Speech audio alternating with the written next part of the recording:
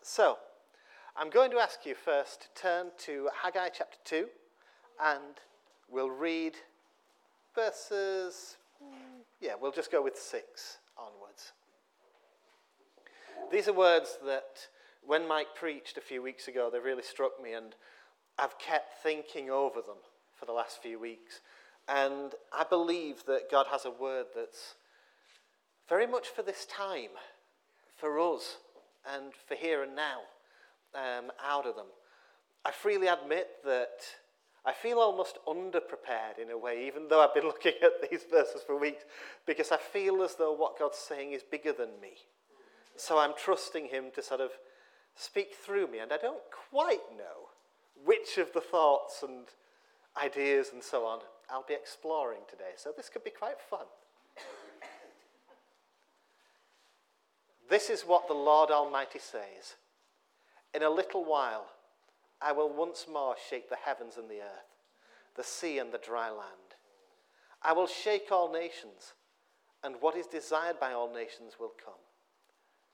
And I will fill this house with glory, says the Lord Almighty. The silver is mine and the gold is mine, declares the Lord Almighty. The glory of this present house will be greater than the glory of the former house, says the Lord Almighty. And in this place I will grant peace, declares the Lord Almighty. The key phrase that really has kept standing out to me there is this: the glory of this present house will be greater than the glory of the former house. Now, I don't know about you, but when I look at the world today, there's one pattern that shouts out a lot.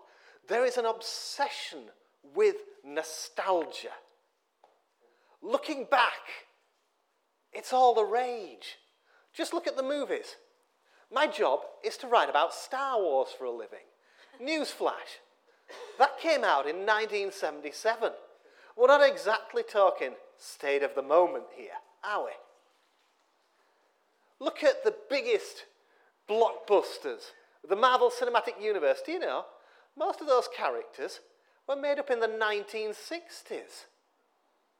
And it's not just a matter of the movies.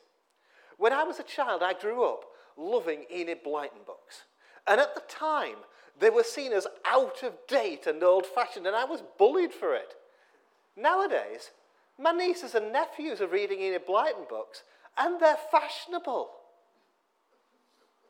It's quite incredible how much nostalgia drives popular culture today. But looking beyond that, you see hints of it in politics as well. The two most powerful political phrases of the last decade, and I'm not going to air my own political views on them here, don't worry. But look at them. Make America great again. Take back control. Backwards looking. All about what was, and maybe a desperate attempt to reclaim what was. This powerful sense of nostalgia. I believe in yesterday. That basically is the motto of the current age. Why is that the case? Why is nostalgia such a powerful force? I think, to be honest, that it's because the present has been quite disappointing. We've gone through a lot. Look at the UK for the last decade. You've had the economic crash, austerity, utter chaos in politics. Then you've had a pandemic, inflation, war in Europe. Oh my word, just turn the news off, it's depressing. The present has just been so exhausting, and it's worn people down. And then when we look to the future, what do we see? Well, you don't want to watch the news when it tries to talk about the future, because it's not exactly positive, is it? And so it's easier to look to yesterday and to live in yesterday, to live in nostalgia, to live in what was. We've all heard the phrase, the best is yet to come.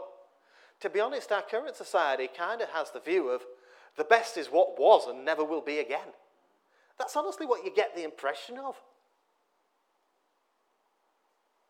Something similar was going on in Israel at this time, at the time of Haggai. And the temple, I think, was a bit of a symbol of that. Because the temple, the first temple, had been built when Israel was at its greatest moment. And it was splendid. It was built by King Solomon, seen as the greatest of Israel's kings. It was lavish. It was made at a time when all nations of the world would want to come to Israel and would say, yeah, we'll give you our best goods because we want a great trading relationship with you.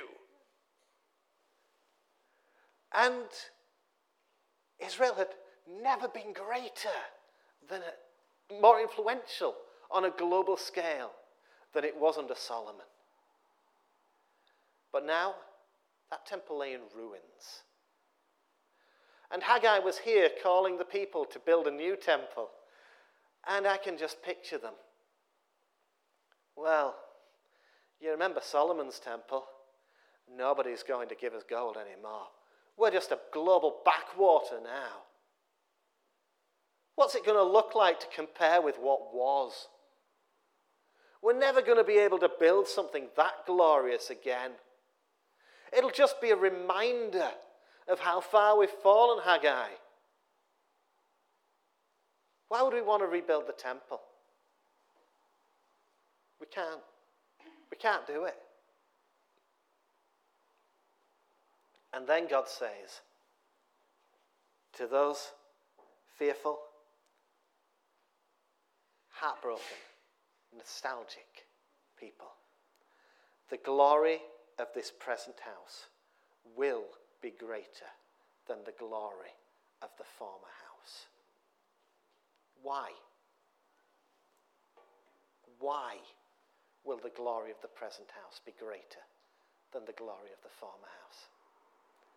Because the people were looking at the wrong thing. They thought the temple was glorious because of its furnishings, because of its gold, because of its trappings. It was glorious because the glory of the Lord dwelled within it. It was glorious because the temple was what God had said, I will dwell with my people in this place.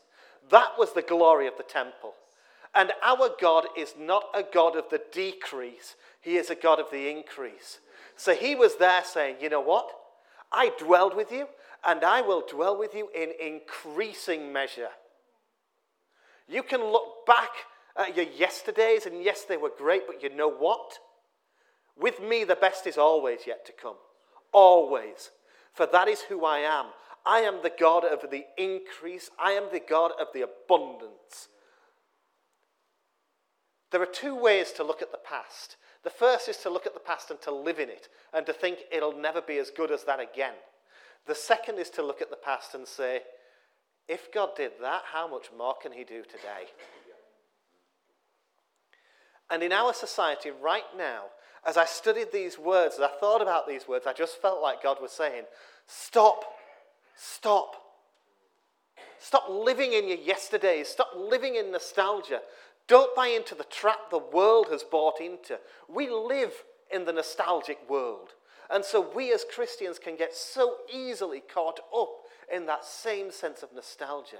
We can remember the times we met with God in the past and we can think, that was wonderful, that was amazing. Oh, I love that time. I remember that miracle.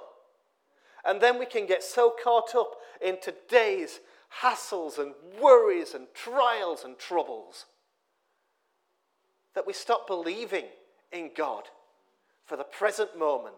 We stop thinking that God, all you've done in the past, you can do even more. We fall into the same trap as the world. And God, I believe today is saying, no, with me the best is always yet to come. Always. Always yet to come. And I believe that for us as a church. We have, every church in this country, to be honest, has gone through so much trouble over the last few years. It's been hard. And we as a church, we've seen people we love who are no longer part of our church. And that breaks our hearts because we miss them. But here is what I believe God is saying to us today. The glory of this present house will be greater than the glory of the former house. We can come before God and we can praise him for all he has done in the past for us as a fellowship. But I believe with all my heart that he is saying today, I am going to do more. Take what was and take that as an encouragement that I am going to do more than you have ever seen in your lives before, more than you can think of, more than you can imagine. I am going to do more. Think of those miracles of the past. I am going to do more. I am going to do greater things than you have ever known before, because that is who I am. I am the God of the increase, not the God of the decrease. So do not let yourself be trapped by your yesterdays, but instead look to tomorrow with faith, knowing that I have not changed. I am the God of the increase, he says.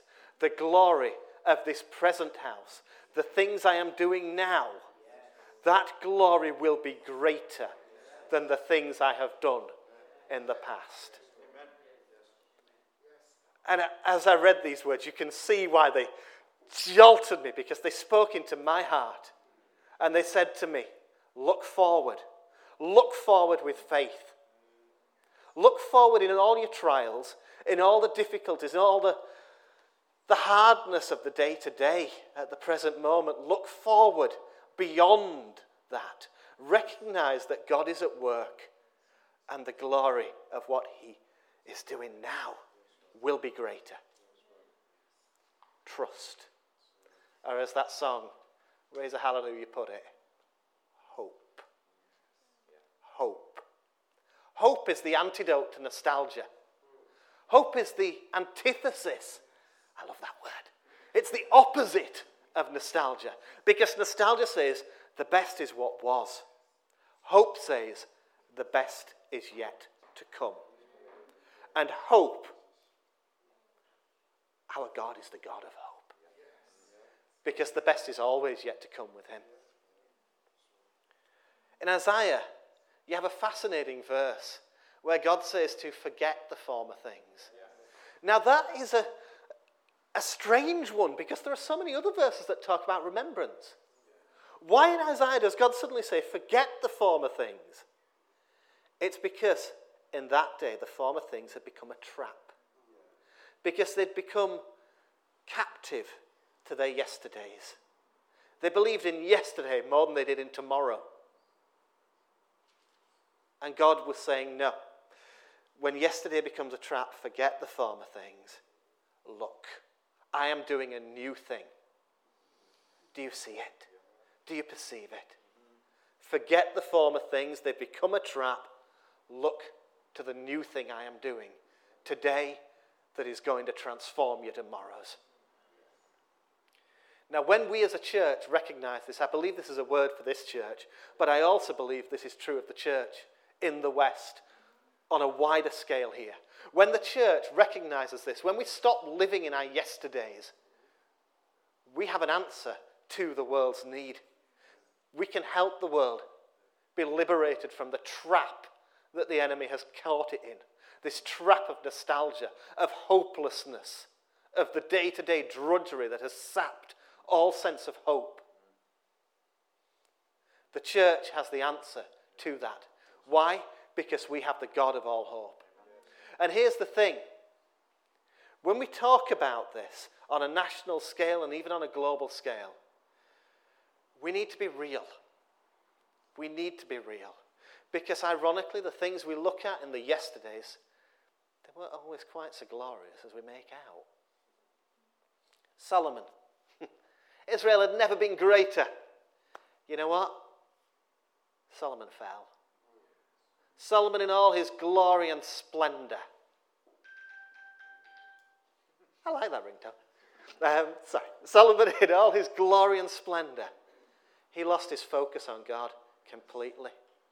Rather than be a light to the nations under Solomon, Israel started absorbing, started being conformed to the patterns of the world. lost its way. There's a reason Israel was never greater than it was under Solomon. It's because that's where the downhill slope started.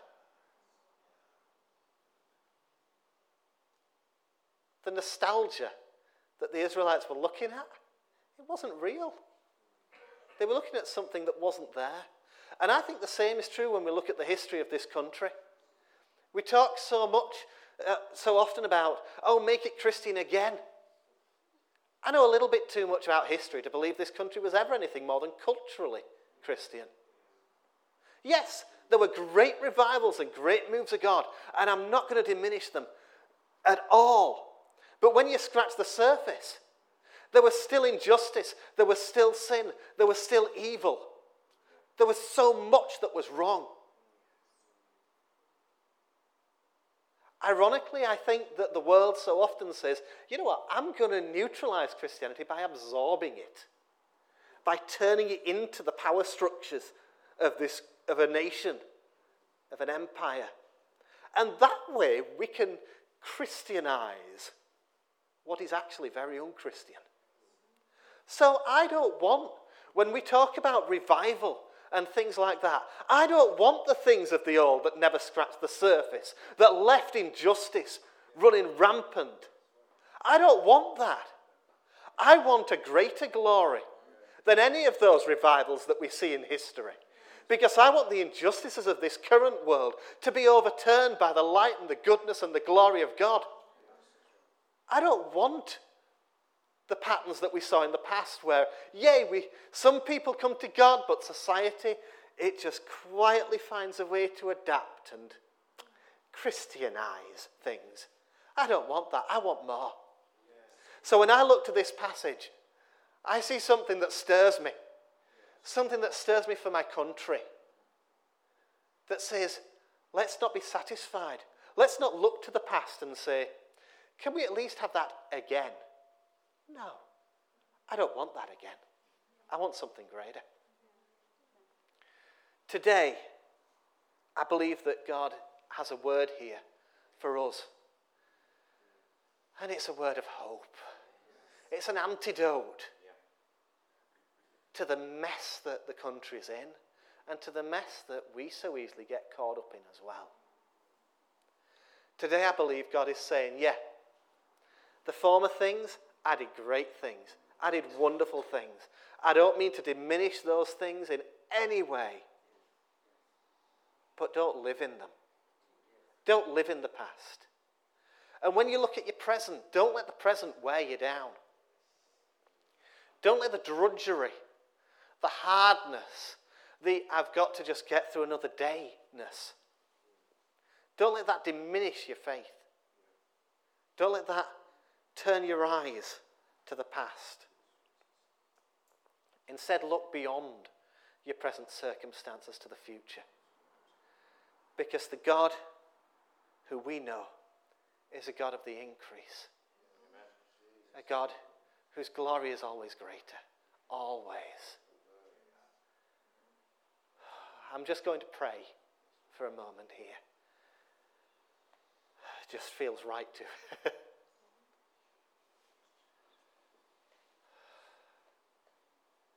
Forgive me, Lord. Forgive me for the times I've looked to the past and lived in the past and focused so much on the things you've done. On the things you've done that I miss what you're doing in the moment and I miss what you're promising and what you're going to do. But God, I thank you. I thank you that you are the God of the increase.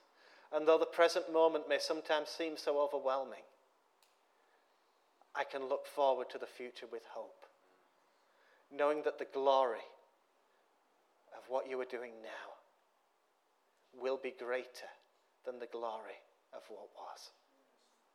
And right now, God, I bring my church before you. And I bring every member, every leader, every single person here, and I pray this truth over their lives.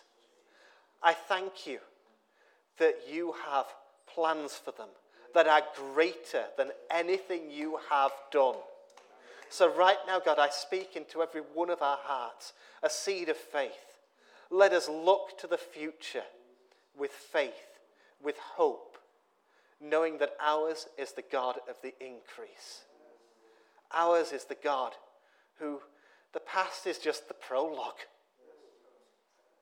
The past is just the prologue to what you are going to do now. So let us live in the moment with eyes of hope.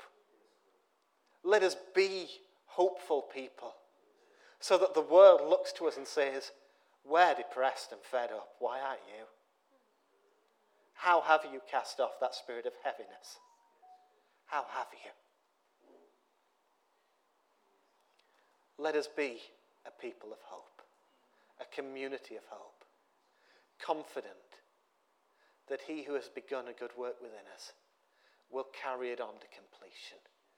Confident that we are being transformed from glory to glory, ever increasing glory. Ever increasing.